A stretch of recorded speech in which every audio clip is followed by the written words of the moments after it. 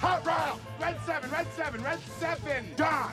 What? Red 7! I don't know what red 7 means. Hot route! I don't. What is hot route? Will you just go stand on the other side, please? Billy Bob! This is it! The man who got us here, you ready? You don't think that lame-ass play where I run down field and act like I'm lost is gonna work, do you? Then he pivots, fakes, chucks the big Bob halfway down the field to our hopefully still wide-open tailback. I call it the annexation of Puerto Rico. Booyah! That's what we call a sack lunch! Nom, nom, nom, nom, nom, nom. I need that ball. Get me the ball. You need the ball. Get me the ball. Get you the ball. Are you gonna get me the ball? I'll get you the ball!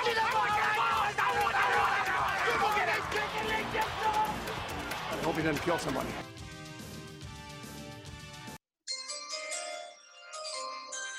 You hear that sound? It sounds like the NFL draft's here, Adam Luckett. You're on their clock, Mr.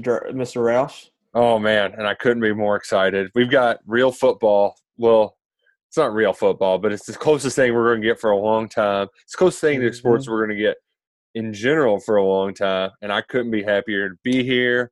I'm just pumped. Welcome in to 11 Personnel's NFL Draft Special, ladies and gentlemen. Zoom edition. Yeah, we've never done this before. I haven't looked at your face in a while. Lucky you. I noticed we both were rocking a little bit different kind of facial hair going on here.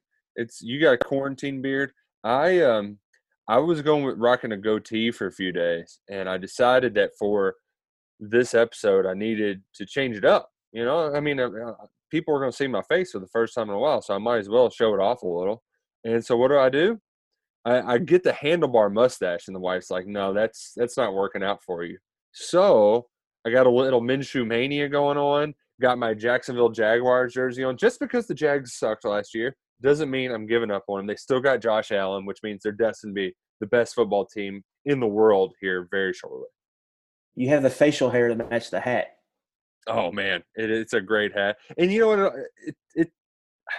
I'm just fired up, man. I've been listening to a lot of different stuff, watching a lot of different things, and, like, hearing Cole Kubelik talk about Logan Stenberg just mowing dudes down, like, it gets you fired up for football. How many mock drafts have you consumed this week? Or since the weekend? It's not a healthy amount. Right. See, I have about I think I found it best to just have the 2 or 3 guys that you go to, and then you kind of keep up with them. So who's your 2 or 3 guys though? Dane Brugler with Athletic. Yep, that's a good one. Move the sticks. Daniel Jeremiah. Yeah, I kind of bounce, and I like Zerline too. So yeah. I kind of look at both. I kind of consider them together because they're both NFL.com.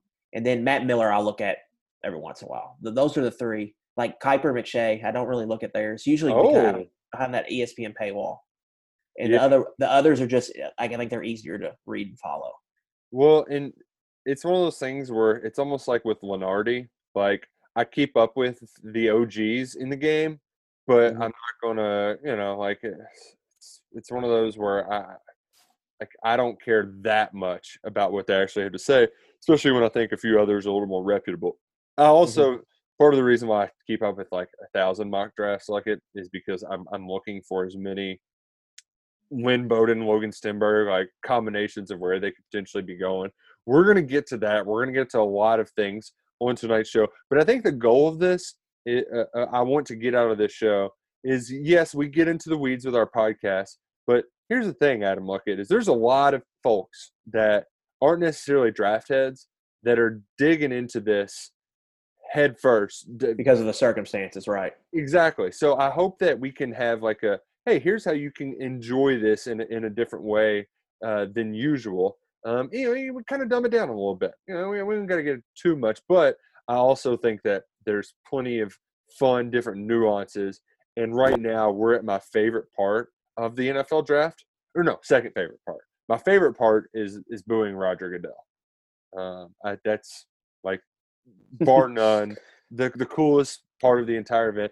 And actually, I was in Nashville last year, and man, it's exhilarating to do it in person. It really is. Like in Nashville, that was a scene last year, man. It was packed to the brim. All 3 days, really. It really was. I mean, it was a great venue. The people I talked to down there that like go to many NFL drafts, they were like, I mean, this is as good as it gets as far as the setup goes. It's a little crowded, but that made it fun. But here's the thing, like we normally deal in college sports, and booing's kind of taboo. Like you just don't want to be a jerk, you know. So I it's very rare that it's like generally acceptable to just boo to your heart's content, and to do that time after time after time again, just booing your heart out at Roger Goodell. It's not going to be the same without it this year, even though I know that a couple of folks are trying different things to get involved. Maybe the NFL will have a comment section we can all get on, and everybody can write boo in there. Ooh, that'd be nice. That'd be nice. And I think we have a comment section too, as well. So if you want to get in there, come on, send us some questions. We'll answer them throughout. I don't really know if it's working or not, but we're kind of going along as we can throughout this process, learning as we go. Have you been Zooming a lot, Adam Luckett? We had one with my parents over the weekend. On Saturday, maybe Sunday, we did one, like a family one. But that's really the only one I've done. And I'm sure that there weren't people talking over each other in that Luckett clan either. It's the Luckett clan, the loudest. It's the loudest, and if you want food, you better get it as soon as you get home from the grocery, because it's only going to last about a day or two. So if you want your Oreos, you want your whatever, you have a favorite type of cereal, you better eat it within 4 to 8 hours, or it's going to be gone. As an adult, I found myself like rationing my good food longer than usual, because I know that here's the thing. I have a real big I got a thing for potato salad. It's like something as an old man I've just developed a taste, and nobody in my house enjoys potato salad as well. So I'll get a tiny little tub, and since I don't have to worry about anybody else getting it, I just kind of like, it's good. It's there when I want it. I don't want to eat it too fast, because then when I get a hankering for it, I can't just get a spoon and take a bite. So that's a luxury I have now. But as a kid, man, the Pop-Tarts. Oh, that's another one. Yeah, man, those went quick.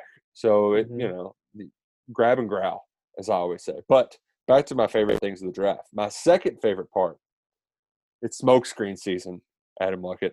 Oh, yeah, man. They're everywhere, and I can't get enough of smokescreens in the NFL draft. I'm trying to think of some that's dropped this week. I mean, we've seen some. Have you heard of the name Logan Wilson yet, Nick Roush? Ooh, tell me the name Logan Wilson. This guy played at Wyoming, started all 4 years, made 18 trillion tackles, was all conference, and it was a guy that was like third to fourth round mock, was where everybody had him. And now I've seen multiple people say he's going in the first round tomorrow. Really? So, I don't know if that's if that's a thing. Some people are trying to hype him up or what, but he seems like a guy that, kind of is a riser out of nowhere. Mekhi Becton last week, we heard he failed a drug test at the combine. Who leaked that out? Wait, hold up. He didn't. It was flagged, okay. I've never heard that terminology, so maybe it's like he drank too much water, so it was a bad sample. But yeah, I think it means some object had a spike from a normal level that probably shouldn't have been. Right. Because I think that's what happened with Jeremy Jarman. His test came back, and there was a spike in something, whatever it was, and then they researched it more, and then he admitted to taking what he took, and that was a banned substance, and he got suspended for the year. So what we're getting at, to clarify what a smokescreen is, essentially all of these teams, they like to leak information to the media to try to pull one over on the other one. So either they want to gas up somebody that that they want to think like a dumb team that's above them. They wanted to pick this guy because they think he's really bad and they think they can confuse another team. Or they want to be quiet and throw out some misinformation so he'll drop lower to get to them. And I think in the most obvious cases, it's in quarterbacks. Yeah, with this one, you're looking at, Tua Herbert. He'd be a favor there in the first round. And, man, I think all of this stuff is purely just because Herbert in the last week or so, Herbert's risen up a lot of these boards. He's gone past Tua in a lot of them, and people are like, it could be for a legitimate reason, and that's the injury concerns. Right. And that's all you have to do is just wedge some doubt in there to try to make people think like, all right, I don't think this is going to work out. I don't know if Tua can handle the workload. And I love it because I just have a hunch that one of these teams is going to screw it up, and they're going to regret not end up taking Tua. Yeah, we'll see. To me, the Dolphins at 5 and the Chargers at 6 are the two teams that need quarterbacks. Right. And look, you would think the Redskins at 2 will start still fine with Dwayne Haskins. But the Lions and Giants don't need quarterbacks, and they're sitting there at 3 and 4. Right. No, they're obviously they have major trade bait there. So, like, a trade's coming. Yes. The top, either Tua or Herbert's getting picked at 3 or 4. It's, who pulls the trigger on that trade. Well, and will one of those teams that's at 5 or 6 pull a Bears and trade up 2 spots? Right. Are they willing to give up capital to get there? Yeah. Well, you got a Goober Gettleman over with the Giants, which I think you'll get into his draft setup that you pointed out to me the other day. But you just don't know what he's going to do. I mean, he's a wild card. The Lions, all signs point to them drafting Jeff Okudah, who's the number 1 quarterback. I have him number 1 corner by a lot. I think he's one of the best players in this draft. But he could fall to 8. Like, nobody else is going to Well, I don't think it's that high. It's not – yeah. I like the point you made. The only thing about him is that there's not a whole lot of guys like him out there as far as, shut down corners. That's not a real premium of this draft. But still, all signs are kind of pointing to that. Do you wonder – here's my thought on the smoke screens on Tua and all that and Herbert. I'm wondering where the source could be. And my inclination is that 2 of the top 5 teams are – top 5 picking teams are coming from the Belichick tree. And I just can't – Matt Patricia and Brian Flores, I think I can't figure out their motive behind it, because if the Dolphins want him, they could just get him. But maybe Patricia thinks he can pull one over on Flores and make him trade up and do a pick swap from 3 to 5. I think that might be Patricia, because Patricia strikes me as the kind of guy that, like, is maybe a little too big for his own britches, Like, he probably thinks he's smarter. Well, he is too big for his own britches. We saw him there, didn't he? Big old boy. Yeah. So that's my hunch on it. But, like, this is just coming from Joe Schmo rocking the stash and the run the damn football hat. And they're trading down, no doubt about it. It's just what kind of move you can do. But I can also see a scenario, like, say the Dolphins or Chargers lose that bid up.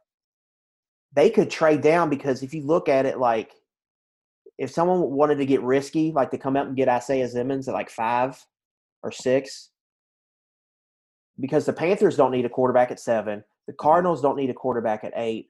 It seems like the Jaguars are full in tank for Trevor Lawrence mode. Like, they're going to bomb the season. And then Browns have Baker at 10. Jets have Darnold at 11. And then you look at the Raiders at 12. Yeah, they would pay. Like, John Gruden. Things could get interesting, I think, if one of those teams kind of bows out and says, we're just maybe they think Herbert can drop far. Maybe Gruden wants to trade up to get, Simmons or whoever. Like, I think things can get pretty interesting here, because you look at these, this first round overall, like, Burrow and Young are the top 2 players. They're going to be the top 2 picks. And then after that, the storyline is Tua. Like, what happens there with him and Herbert? But could we have a Matt Leinart situation where he's sitting in the green room, except there won't really be a green room, which we can get into the logistics in a little bit. But I can't wait there's going to be somebody that recreates the Brett Favre picture. Mm-hmm. But surrounding it all, which is why I think things can get crazy, is really almost half of this draft, first round, could come at 2 positions, OT and wide receiver. Yeah, because there's so many. The round is just littered with offensive tackles and wide receivers. So when the first one for each of those positions comes off the board, it could create a domino effect because then it can be like, well, we got to make a move to get our guy so we don't lose our guy out. You know what I'm saying? And it could create a scenario like you're saying where the Chargers could maybe trade back to like 16 and Herbert still be there. And they can collect a couple picks. The phrase that the catchphrase or the catchword that they use whenever this happened, they're making a run on tackles, or they're going they're making a run on quarterbacks, because you'll see where teams just kind of freak out and they don't want to get caught with their thumb up their butt and, you know, well, we had to get a quarterback and our guy's not here, so we just got to take somebody instead of taking copycat league, man. I mean, yeah. And there's leaders and there's followers, and a lot of teams, you know, they get nervous and say, well, if we like this guy, we need to get him. We can't mess around, worry about a 5th, 6th round pick. Now, I want to get into – so the receivers and the offensive tackles, they're probably the 2 strongest positions in this draft, top to bottom. But there's a player you mentioned that I'm not sure we've discussed enough, just because he was in a different league and he wasn't playing – like Trevor Lawrence and Travis Etienne stole all the shine. Those receivers, Higgins, all those guys stole the shine for Clemson. When Isaiah Simmons was – busy playing pretty much every position for Clemson's defense. Yeah, we talked about in this podcast after the national championship game. But Brent Venables, it's like an amoeba. You know, he's lining up 3 guys down. He's just moving a lot of stuff around to try to confuse you. It worked for a little bit in the championship game until Joe Burrow figured it out. But the key to that was Isaiah Simmons, because he's so versatile. Now, here's the take that I love. Freddie's a big fan of Isaiah Simmons because – I mean, he tests like a football robot. Like you couldn't. Right. It's like you made him in a factory. Exactly. Now, the thing that I love, though, about our tape crunchers like Cole Kublik, Cubes crushed Simmons. And he's like, I heard that. He's like, it's not like I want him to fail, but it's the NFL rewards specialization. And he's got to eventually specialize in something. And right now, he's not like the best at anything. Maybe since edge rushers, there's not a ton of them in this class. He would, of course, he's going to be at a premium. But my question to you, Luckett, is: do you think Kublik is a little off base here, or is the football robot? Should he go top 5, top 10 in that ballpark? My response to that is the franchise that drafts him needs to figure it out. Because he can play. You just find the spot and put him there. He can play. They need to figure it out. Now, there is a scenario, I think, where he goes to a bad franchise and they use him in the wrong spot, and then he can get caught up in the lost in the wash. I think that's a real kind of – I think the thing is there. I think that is there. Like I think there's a low floor on him if you mess up how you kind of use him. I think that's there. But the tools he possesses, the size, the speed, the range, the sudden quickness, all the little draft words you want that we're going to hear whenever he comes off the board, he has all of those. Mm-hmm. They're going to find a place for him. So I think, to me, when I look at it, it's just being in the right. Just as long as he doesn't get in a really bad situation, he's going to be fine. He's going to be on the all-rookie team. He's going to play a long time.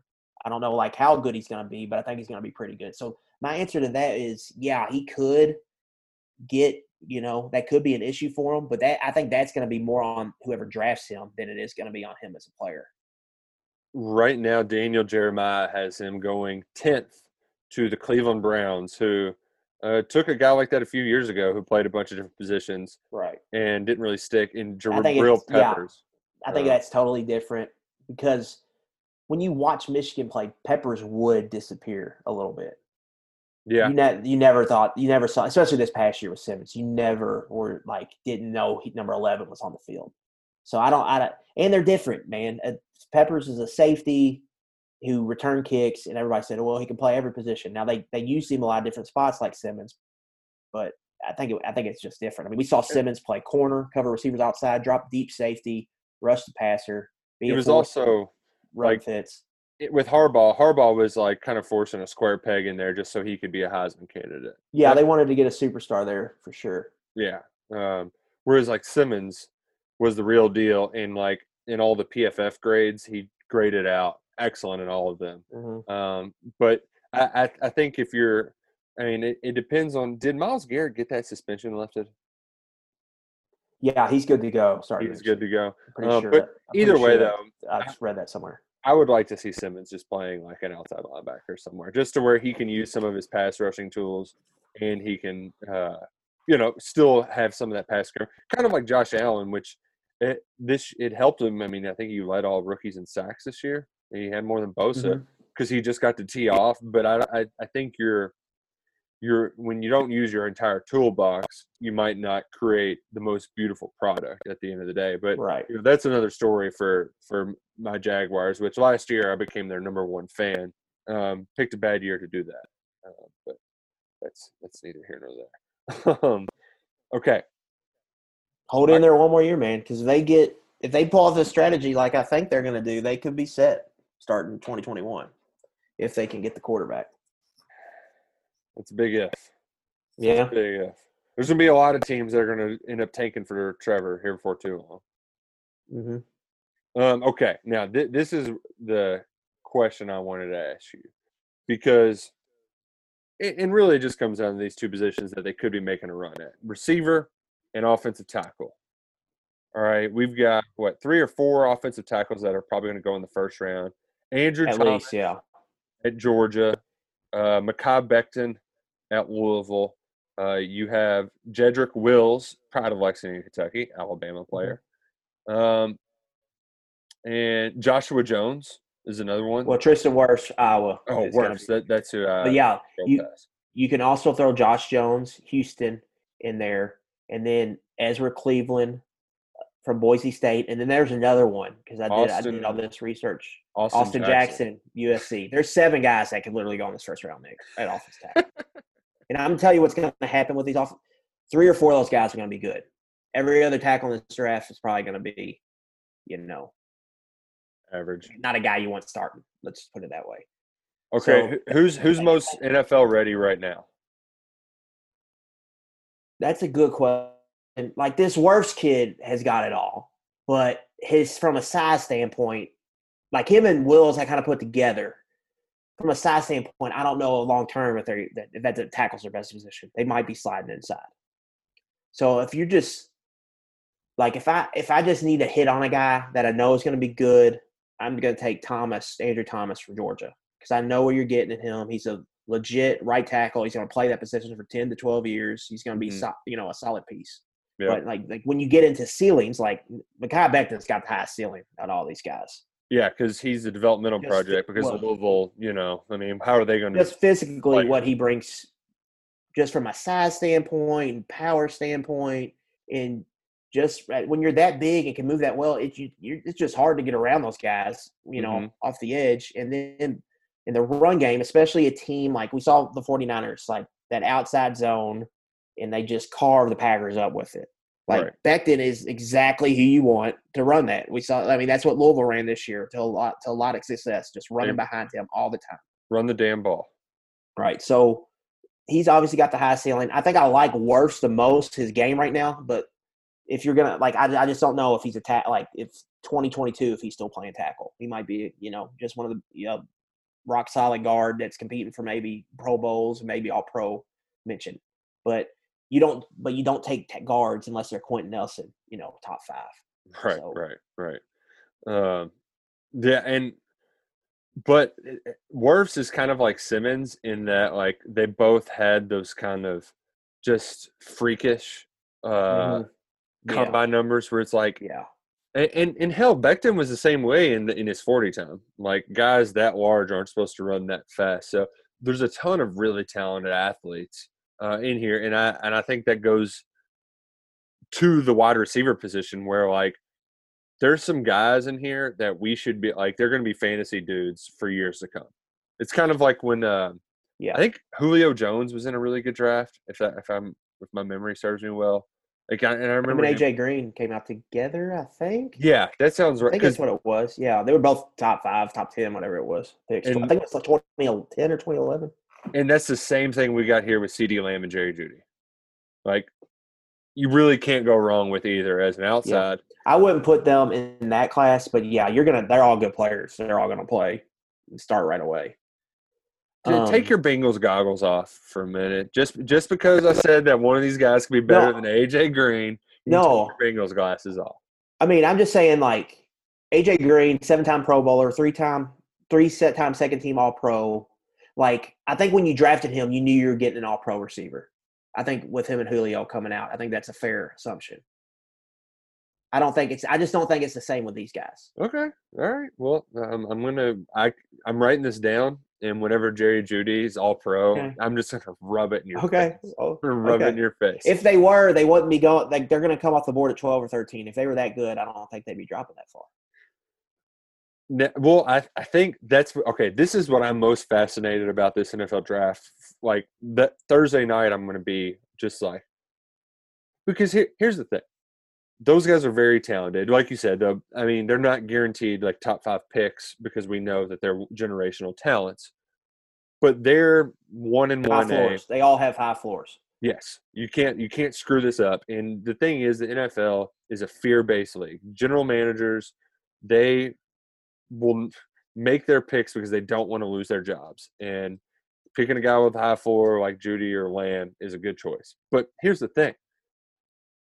This is a very deep and talented group of wide receivers where, like, Lynn Bowden, our guy, is obviously not the most polished product, and somebody's going to get a steal out of him in the 3rd or 4th round. Like, they just are. KJ Hamler, like, he's not the biggest guy, but the Penn State slot receiver, dude is going to make a team money. Really, dog? He comes in here and he starts chewing on a squeaker toy. But, like, KJ Hamler is a guy very talented, and he's going to fall farther just because of the depth in this class. But here's the flip side of the coin is, do we get to where they're making a run on him because there's so many good ones that you don't want to miss out, and that fear kicks in, and that's where I think for sure that's what's going to happen. As soon as one goes, they're all going to those 3 are just going to go off the board. Ruggs, in the next 5 picks. Ruggs, Jeudy, and Lamb, which makes me wish Merrill coached a guy named Ruggs. Ruggs. Oh man, and this mock draft has Jeremiah has Jeudy going to the Raiders. I want Ruggs to go to the Raiders so bad, just to like it would be the most Al Davis move ever, just to get the fastest wide receiver. Just draft him. Brugler has the Raiders taking Lamb at 12.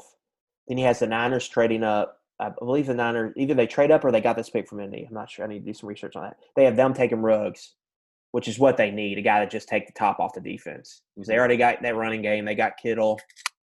You get a guy like that if Jimmy G can just get involved. There you go. Banquet beer. And then at 15, Jeudy going to the Broncos. Giving Drew Lock a pretty good target. Drew Lock needs somebody to throw to. They already – I mean, you look at the Broncos, though, man, like that Cortland Sutton out of SMU, he, like, from a fantasy perspective, he had a pretty good season. And then they drafted a tight end first round last year, and then they get a receiver first round this year. There's going to be a lot of pressure on Lock out there. Yeah, and especially because they had a nice little end to the year. They really did. Now, you asked me this question, and actually, before I'm going to wait to get to that. The thing that is making a lot more fans watch the draft this year, of course, more so than usual, is just because of the lack of sports we have, and this is live sports, even if it is just people picking from their homes. All right. Do we think that we're still going to get the crazy suits, even though that people aren't at the draft? I would say no, but I don't know. Maybe that's something you have to buy in advance. So yeah, like some might already have it, so they're just stuck with it. You gotta wear it. Do we think that there's going to be technological difficulties? Oh yeah. So we're gonna get fired over this, man. Did you see what the Lions are doing? I did not. I think I read this correctly. I think they bought an RV to put outside their owner or their GM's house, and their head of IT is driving over there to sit there during the draft in case something goes wrong. So he's like, there at the scene if something bad happens. It's not the worst idea. And then the Seattle Seahawks GM, his name is John Schneider, I believe, came out today and said, "Yeah, we brought guys in this week," and the way he gave the same was just like, "Yeah, like I didn't have internet before this, so this is really different. This is different here. We got guys tearing up the walls, like hard to put an internet cable in." I mean, I wouldn't be surprised if Pete Carroll's general manager didn't have internet. Like, in Seattle, you can get away with that in Seattle. Like, why not? Do we see coaches in pajamas?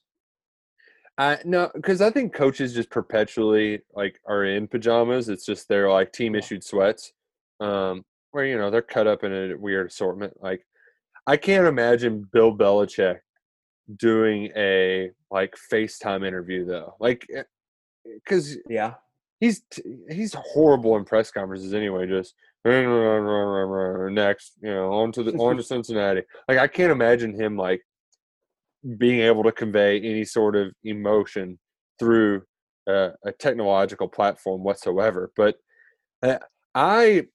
did you hear what happened during their trial run? Where they did a trial mock draft for the 32 teams. They did a trial run. I saw they did that, but I didn't hear what happened. No. Well, first thing that happened is they got all the GMs on one Zoom call, and the moderator didn't mute everybody when they got there. So it was just chaos with 32 people talking at once. And then, once everybody got muted, things got to normal, and it was like, okay, I'm glad we did this dry run so that we could have things figured out.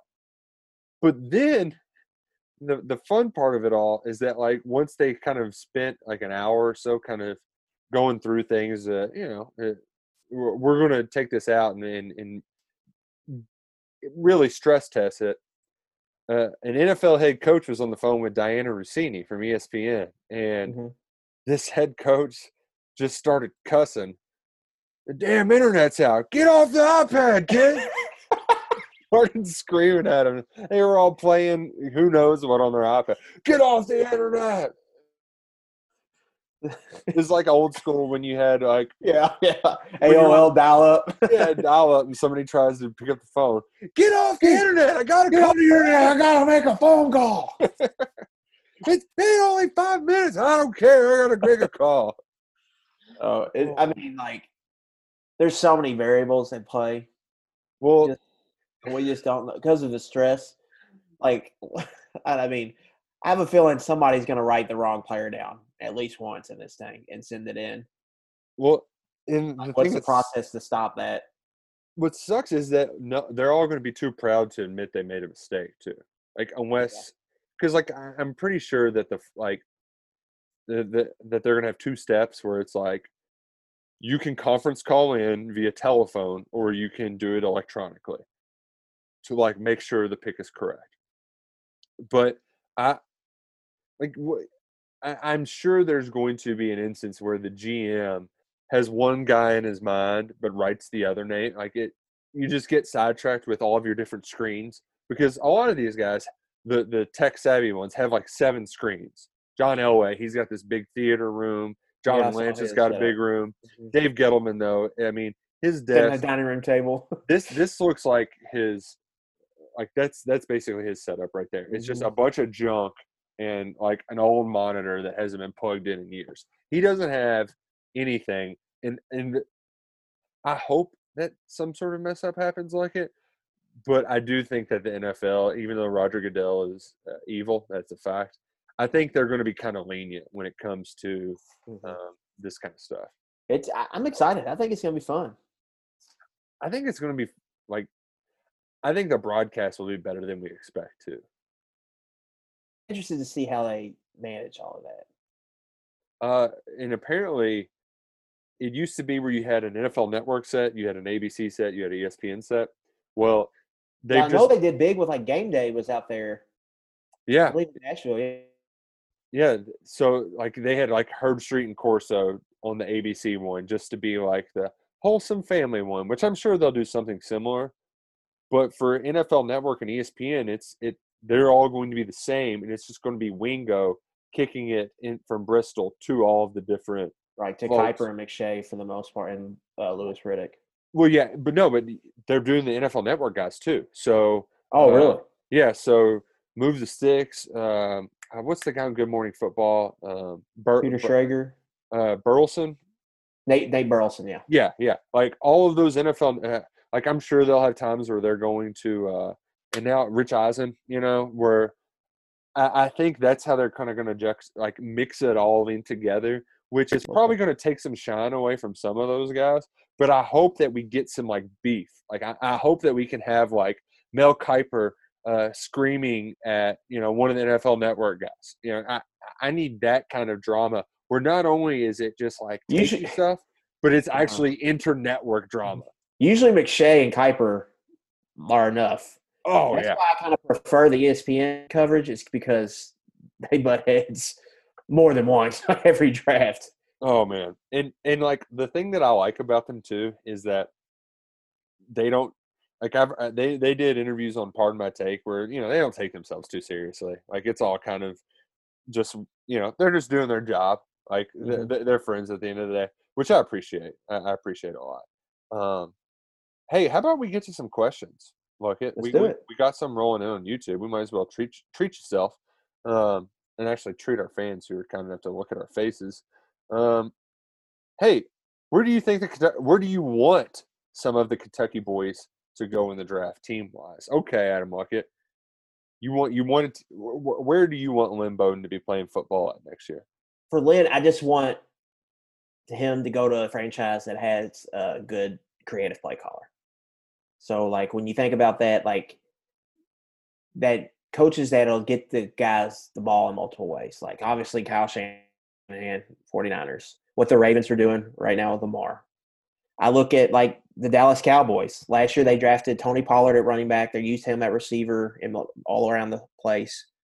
And then Mike McCarthy comes in, and Mike McCarthy was the same guy who moved Ty Montgomery, right, a receiver to running back. So that would seem like a decent little fit for Lynn Bowden, I think, especially when you look, Dallas, they need playmakers around Dak.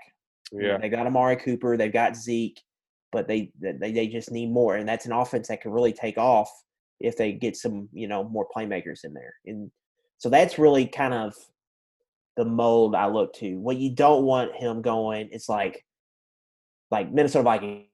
I love Mike Zimmer, but like you don't want him going to like or Pete Carroll or the Seahawks. Like not that kind of that team identity where it's defense first, a little more kind of old school on offense. Even with the Seahawks with Russell Wilson, a lot of it's just Russell Wilson creating plays. It's not really the scheme of what they're doing. It's not about that's what I look for when looking for a good spot for Lynn, because to use him, you got to think a little bit outside the box, I think, for him to really succeed.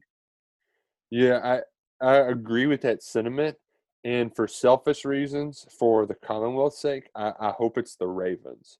Because part of the reason why I want an NBA team in Louisville is just to unite UK and U of L fans on something. Like I want to sit with my friends that I'm really bickering with and like actually watch a game together and all be cheering for the same team. That never happens. Even when I'm with my UK friends, there's always one or two turds in the punch bowl that are there that like they're either being like, whatever. They're rarely cheering against, but there's always some sort of Louisville fans creeping up, ruining your day. I would like for us to all get on the same team, and the possibilities of like what if Lynn Bowden threw Lamar Jackson a touchdown pass? I mean, like that would be so freaking awesome. Give me that. Yeah, I mean, from an entertainment standpoint, for sure. Yeah, just him in that offense and just another unique type of weapon they would have to use. And Lamar needs wide receivers too. Like you can't just throw it to Hollywood Brown. Yeah. Yeah, but what they're doing though is so kind of unique with how heavily they have the run game and what they're asking Lamar to do with his legs. But you're right. Eventually, like the pass game has to slowly take more importance. And to do that, you got to get him some receivers to throw the ball to, some like legit high level receivers. And I'm sure that they're going to make that a priority at some point in this draft, whether it's early or later. There's plenty of them in this draft, man. You can get good wide receivers really for all the first 3 rounds, guys that you could come in and compete for starting jobs. It's for Stenberg. I saw one mock draft had him at KC. I think that's a need for them, from what I understand. So yes, put him on the defending Super Bowl champs. Can you imagine if somebody like late hit Patrick Mahomes, what Logan Stenberg would do to them? Mm-hmm. Oh man, I mean, just fire up the content. Like I don't think he's gonna Myles Garrett somebody, but he's gonna come damn close. Right. The thing with Stenberg is we talked about that outside zone with Becton.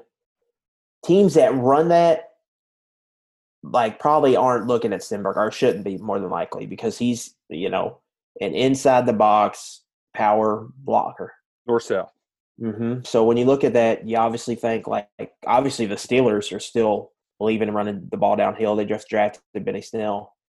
That's obviously an option. I saw he visited the Texans here, or the Texans visited with him on the phone this month. So that's an option. So, but with him, I think there's a lot of teams that could potentially be off the board because of just scheme type things with what fits him best. I'm kind of hoping it's not the Texans, because I love good old Bill O'Brien slander, but yet they're in the playoffs every year. Well, if he goes to Texas, you have to think they got Deshaun. They're going to be good. So, it's going to be a good situation. If once Bill O'Brien gets fired and they get some new minds in there, have you seen a good situation? The DeAndre Hopkins post-mortem has just been – Bill O'Brien hasn't come across good at all. No. I think the latest thing Hopkins was like, there was no relationship between me and Bill O'Brien, was his quote. Yeah, I heard they didn't get along, would be the PC term for that. Yeah, that's one way to put it. One person, Mike, he was like, "Oh, Gronk with Tom, it's over." Gronk. Oh, I kind of like this team Tampa's putting together, man. They're offensively, you just look at their weapons. Now they need to hit on probably a tackle in this draft. They need O-line help. But, Brady, Gronk, Chris Godwin, Mike Evans, low key from just a talent standpoint, he had Moss and Welker, but that might be the best just from a raw talent standpoint wide receiver duo he's had Brady's career. And then you throw the best tight end ever into the mix.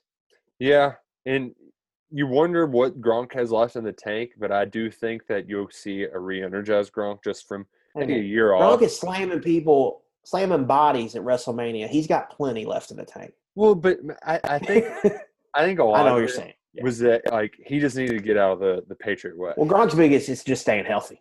I mean, that was his biggest issue those last couple of years.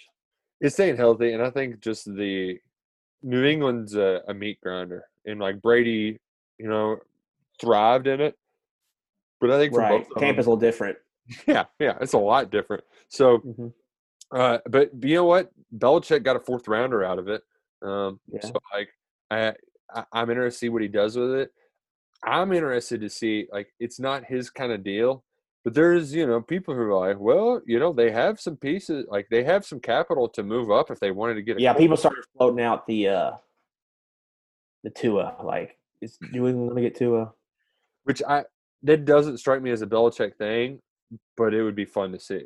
No, but he could, if he liked Jordan Love, he probably has the pieces now where he could get that without stretching himself too thin. Which Jordan Love, who we haven't mentioned yet, he is going to be the what's the word I'm looking for? I just think that he's going to be he's not somebody that they're going to be clamoring for early on, but I think there's a lot of teams with quarterbacks that are aging out right now, between the Steelers with Big Ben, Drew Brees in New Orleans, Aaron Rodgers in Green Bay, where it's hey, here's a guy who has the physical tools. He can sling the rock. Now, he threw some interceptions, but that's because he had a terrible offensive coordinator who didn't help him at all. Mike Sanford, garbage. So I think that's going to be a commodity at the end. I'm just interested to see if any of those teams are willing to move because they're afraid another team's going to get them first, just to get a backup guy, you know? Right. Yeah, for sure. So, the thing with it, though, is there's a lot of starter kind of quality quarterbacks that have moves or that are available. I mean, you look at Cam Newton, Andy Dalton is there. Like, the Bengals are going to trade him eventually. Yeah. And then Jameis. I mean, that's 3 right there that you could bring in and kind of maybe do the Tannehill model that the Titans used. Like, the Raiders are doing it. They have Derek Carr, but they brought in Mariota. And so I think that could hurt quarterbacks like a Jordan Love, where most years someone's just going to take a flyer on him there probably in the 20s. Right. I could see where they might not do that this year because there's other options on the table, and then you could see him falling into the second round. You mentioned all those guys and like your Mariotas and whatnot. And I don't know if it's just because I'm more familiar with these guys now and I remember when they've done good things. And I feel like the NFL has a lot more average quarterbacks now. Like there's a lot of guys who can go out there and win you games, but aren't necessarily, face the franchise kind of stuff. Like Kirk Cousins. Like Kirk Cousins is a very There's definitely a dividing line for sure. And there's a lot of guys in that group, and not a whole lot separates them from one another except the pieces they have around them. Now, obviously, like Mariota, we saw that he had the pieces, but he couldn't do it.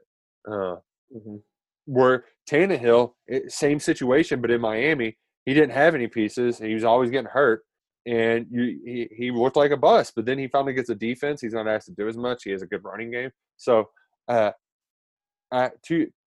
think the point I'm trying to get at is that teams will make these rash moves because finding a face of the franchise is hard. But there are plenty of guys out there that can provide a decent enough floor. And one of them, I think, is the guy who you liked at the NFL Combine was Jake Fromm. Yeah.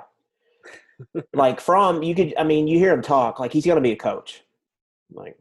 Like we're going to be old with dragging around there in Hoover, and we're going to be going to talk to Jake Fromm, head coach at South Carolina. Like, he's going to be a coach. So, like, when we go to cover media days in 25 years. So, like, obviously, like, he's going off the board in the second round, and people are going to fall in love with him.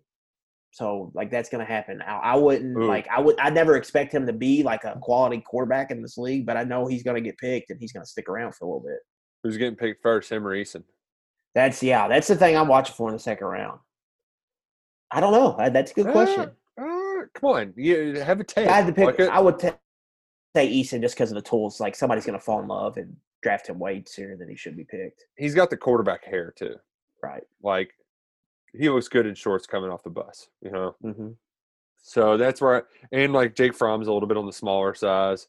But that's why I think Eason will get picked first. But if it were my team, I wouldn't be too excited about getting either one of them. Yeah, like that's just especially from long-term potential. Decent backup, sure. Win you a game, come in, but not long-term potential. All right. With these quarterbacks, man, like I think Burrow is going to be good. I think Tua, if he stays healthy, he'll be good. I could like Herbert. I just can't get myself into. Like I see him being kind of like a Tannehill, like a solid starter, but not like anybody that's going to go out and be like a real difference maker for your franchise. But in a good situation, you can win with him. Mm-hmm. But after that, it's just nobody's really that big. The one I like the most is probably Anthony Gordon at Washington State, who we talked to at the Combine, only because he has lightning trigger release. He's really accurate, and we see what Gardner Minshew did last year. He did some okay things. So a guy like that's played in that scheme that can process information quickly but has athleticism to move around and is really accurate with the ball, like that's a guy like I think I could see potentially developing into a starter. But like Eason and Fromm and Jordan Love and Jalen Hurts, like all those guys, I just don't see. I mean, I just don't see it with them. I would, in my ideal like world, I would like to see Hurts in the same vein as Bowden go to a situation where there's a coach that just values his versatility and is willing to get creative with him, because like he's a fine passer, he's a great runner, but also he's a strength and conditioning guy. Like dude can take some licks. So like the thing with Jalen is he was a lot of one read quarterback his whole career. It was one read if that guy wasn't open, and then it was run. And you just can't do that in the NFL. But that would be the biggest scare for him. You could if you were just coming in as like for gadget plays and stuff like that. Which, I mean, like we talk about coach, like he's another guy that's going to be coaching. Like as soon as he's done playing, like he will be a coach at some level and a good one. Write it down. He talks just like a coach. He kind of like I can see him in a visor now too. Yeah, hell yeah, he's visor gang for sure. With like growing his hair out a little bit, and but with that said, guys like that can have a tendency to stick around and hang around for a long time too. You know what I'm saying? Because then if they get latched on to the right coach who has a scheme that has a successful career, then they're just bringing him in as a backup to kind of be a sounding board for the other quarterbacks on what to do in that scheme. Correct. So, like, he's a guy I could see, just hanging around the NFL for a long time too.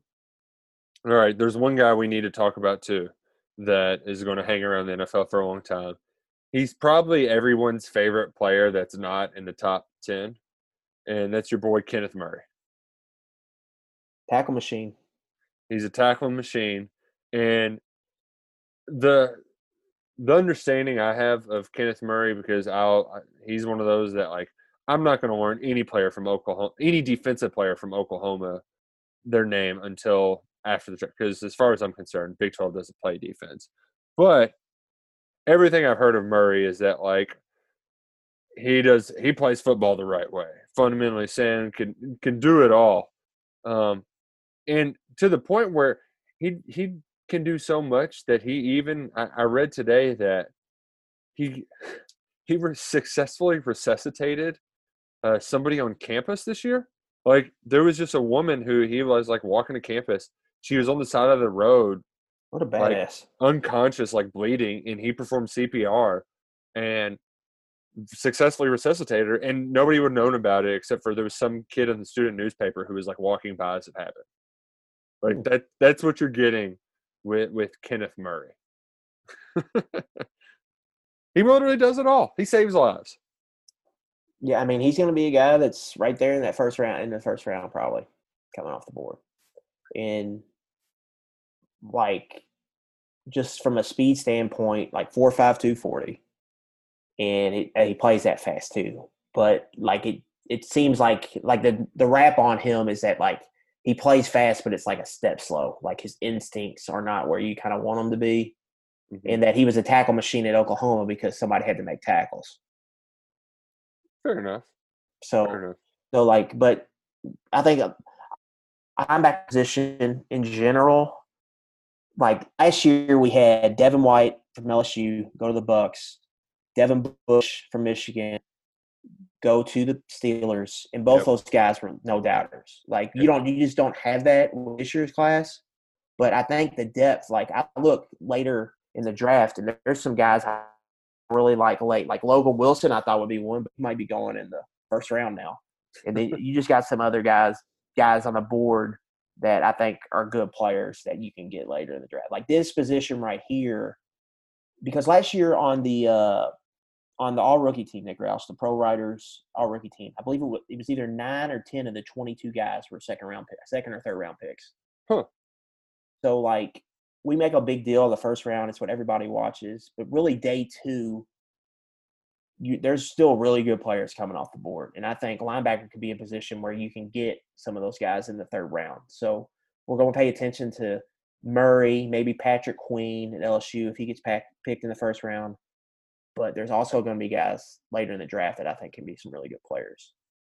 Day two is a lot faster, which I think makes it more fun. Day two is my favorite day. It's my favorite day to watch. In day 3, like they can't even, they get to a point where they aren't even reading off every single pick. It's just happening so fast.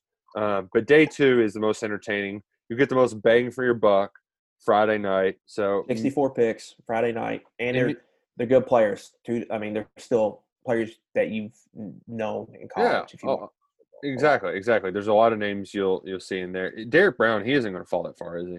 No, he'll be a top 10 pick. He's going to go that high? Jeez. Yeah. I'm surprised. Cardinals, who I've seen a lot of people mock him too. Oh, hell, they got him at 7 in this one. Yeah.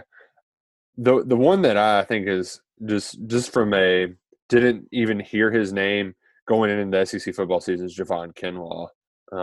He blew up, man. He really did. So hats off to that guy. Yeah. Took my hat off. Potentially as a guy for the Jaguars. They're at 9. The Jaguars. All right, Luckett. You had some late round stuff for us. Am I correct in that, or some free agent stuff? What? Yeah, I got some things for you, Nick. I've got some popular players from college football from this past year that our listeners and that you will know. Okay. And basically, like, surprised or not surprised, because these guys are right now projected not to be drafted. First up, Shea Patterson.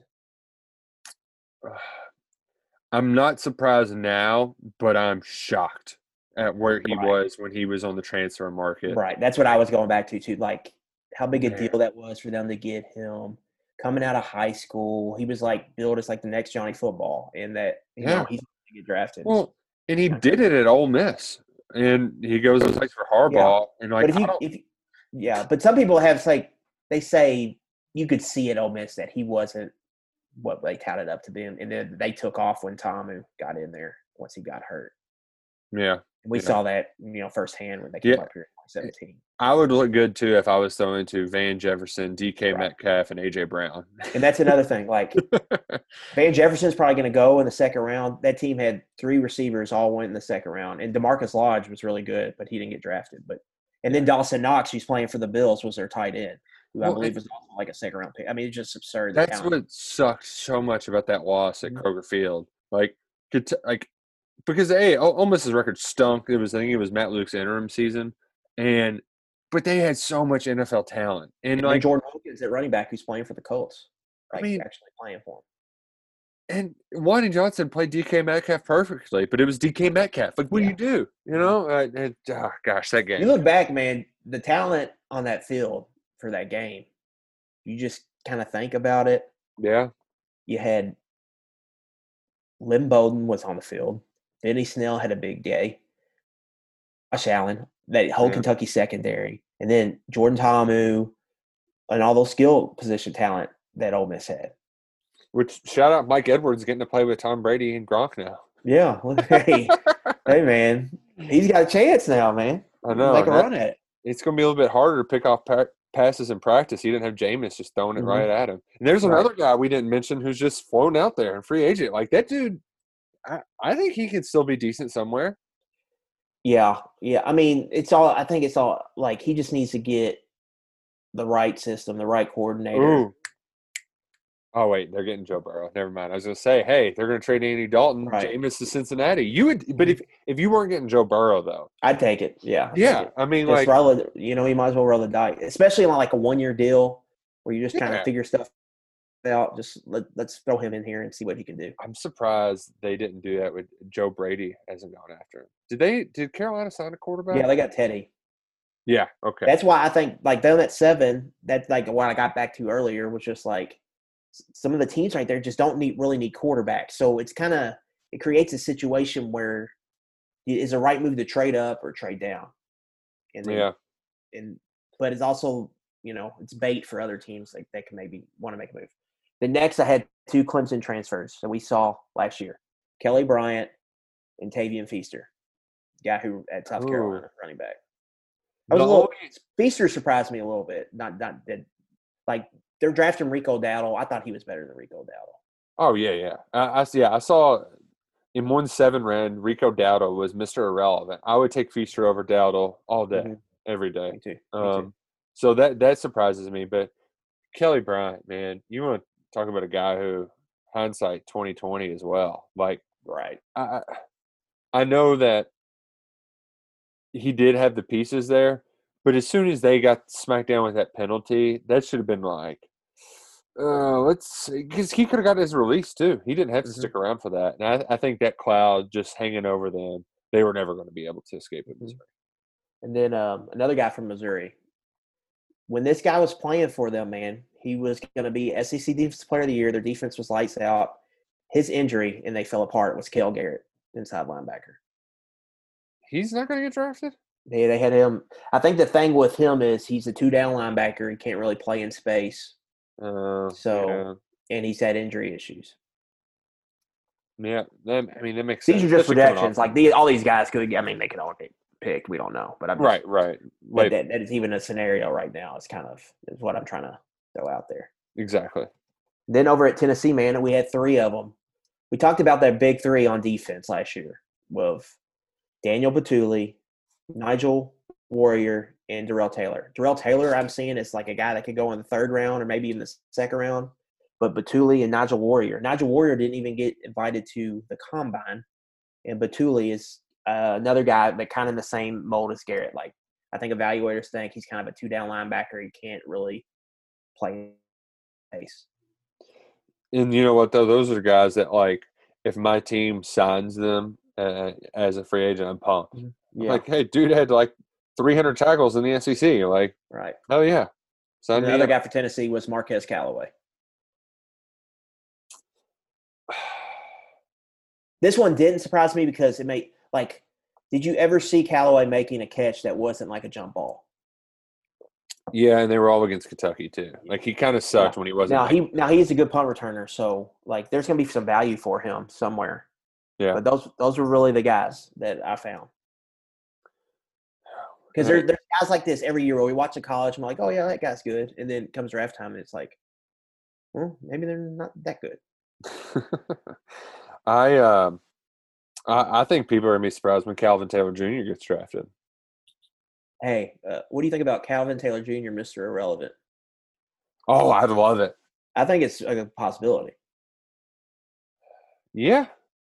Because if he's going to get picked, it's going to be late in that 7th round. Right. But I think he's also in the area where if he's not picked, he's going to be one of the top undrafted kind of free agents right there. Because he's such a anomaly. And with his size and length, that like I mean, if he doesn't get selected, he's going to have, I would think, plenty of suitors. Well, and his phone as soon as the draft is over. Of course, a lot of the stuff that when you look at like the projections of everything, like you ceiling versus floor, and in his case, he has improved every single year that he played football in college. Like you see the steps, so. A pessimist would say, well, how much ceiling does he have left? I mean, he was tied for the SEC in sacks last year. But an optimist would say, well, what is he 2 or 3 steps ahead a few years from now? Now, he's a little bit, like they don't make many pass rushers that tall. Like Calais Campbell is one of the few exceptions.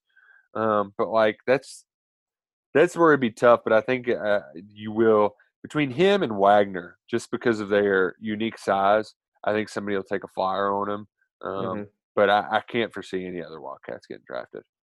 Right. Yeah, I think it's the 2 and then just somebody roll the dice on Calvin Taylor or Wagner. But with Taylor, man, like he can play the defensive tackle, that 3 technique, and he can rush the passer.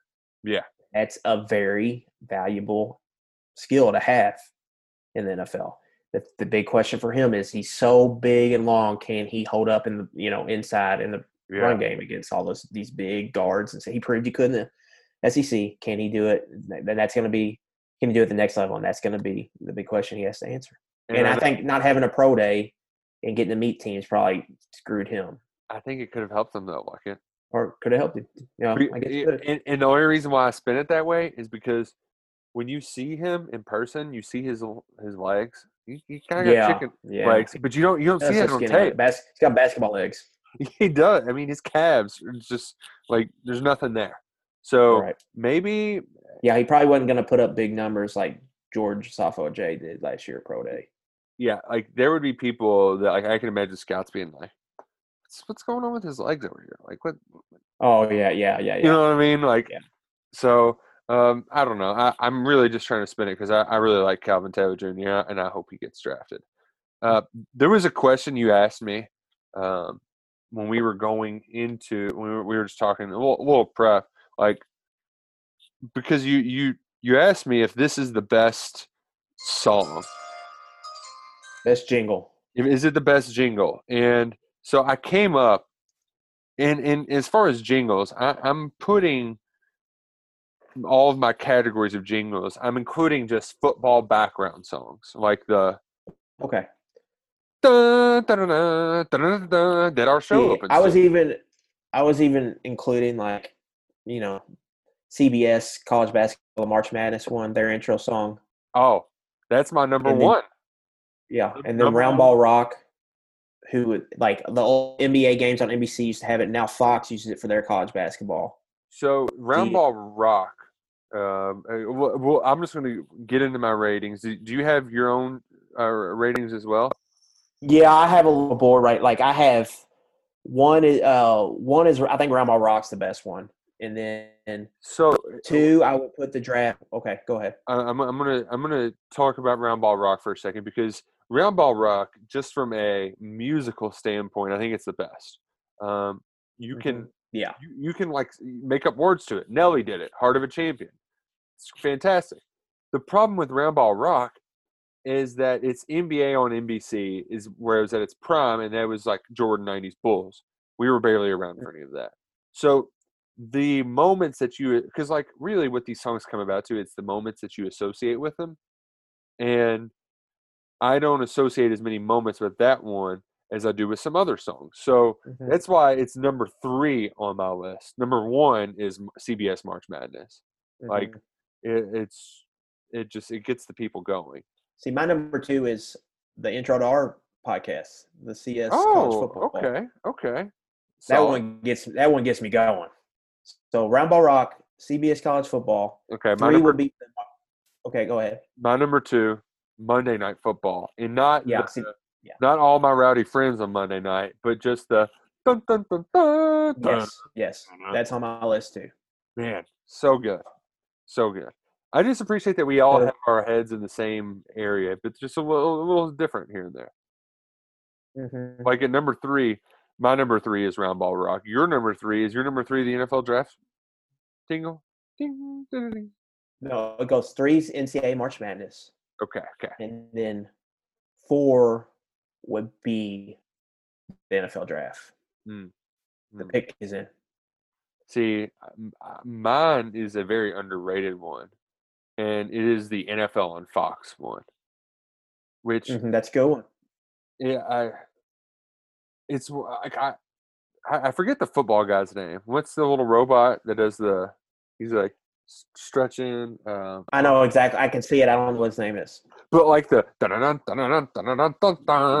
like, I mean, it just like you're ready to pop the pads on and go to work, and so it just reminds you of Sunday afternoon, sitting on your couch. And then Joe Buck and Troy Aikman, which I think pound for pound, they're the two like Buck and Aikman. I think pound for pound are my favorite to listen to. They just got the voices of a big game, and like a lot of it, you can't like I can't help the way my voice sounds. I just can't. They can't either, and they do it in the best way possible. And they've been around a long time now too. Yeah, they've got to be the longest. I mean, they've been going longer than Collinsworth and Michaels. Because you had Sims and Nance for a long time now. Sims sucked. Disturbed them. God, Sims was terrible. He was so bad. He was almost as bad as Dan Fouts, which is saying something. What is ESPN going to do, man, when they ain't football? Dude, they've got to. They're talking about Hart Street. Dude, no, they can't. You know why? I'm going to tell you why Peyton's not doing it. Have you heard of Arch Manning yet? Yeah, I've heard of Arch. Arch is a freshman? He'll be a sophomore. Okay. Go watch the tape. Lane's got about a 7-year plan, and 4 of them centered around Arch Manning. So spinning the ball in Oxford. So wait, you think Peyton is going to not get in just because he wants to watch his kid play, or he wants to coach his kid? I think he's got I don't think that's the only reason. Like, I think the Mannings are a really tight knit family, and Cooper, like they say, Cooper's his dad, and they're all really close, and I think they're all go and watch and travel around in a circus and watch him play in college, in high school and college. And I think the sell with Peyton, he would only do it maybe I think the reason he hadn't done it, was because Eli was playing. He want to call Eli's games. Right. And I think maybe the way he wants to do it is to do it with his brother. Which I don't know if ESPN would be interested in or not. I don't know. Or maybe he just doesn't want to do it either. Maybe he's just like cool with what he's doing. ESPN was willing to throw him a bone and let him do that Peyton's Places show, and they had a marathon on it Sunday, and I watched a couple of them. And Peyton's just good on one or two. Peyton's just good on TV. He just is. He is. He'd be great. He would be great if he did it. So I hope they figure it out because Booger. I actually liked Booger in the Booger Mobile, but Witten was so bad. Like Booger in the Booger Mobile was great because he was funny. It's funny. Exactly. Like I think he's knowledgeable, but he's not a good, second fiddle. Like third guy. I like Booger, but I think he's good, studio guy. Yeah. Like if he was in a Fox or CBS and he was a studio guy on Sunday, I think he would be fine. Right. But I don't know. The calling the game, I don't think that's. It's a lot quicker. And you're even when he covered college football, that's what he was studio at SEC Network, and then he got moved up to ABC, and he was good at that. Yeah. And then they stuck him in the Mobile, and it's just been people have been madder than hell at him. After my I did love those Twitter videos where guys had people at the game yelling at that Booger Mobile. Move! Booger! Get out of the way! Which, I mean, we brought up the Patriots or the Bucks earlier. We're going to get a lot of Bucks on Monday night this year. So, it's going to be Sunday weird. night too, prime time. It's going to be weird to see those uniforms in prime time.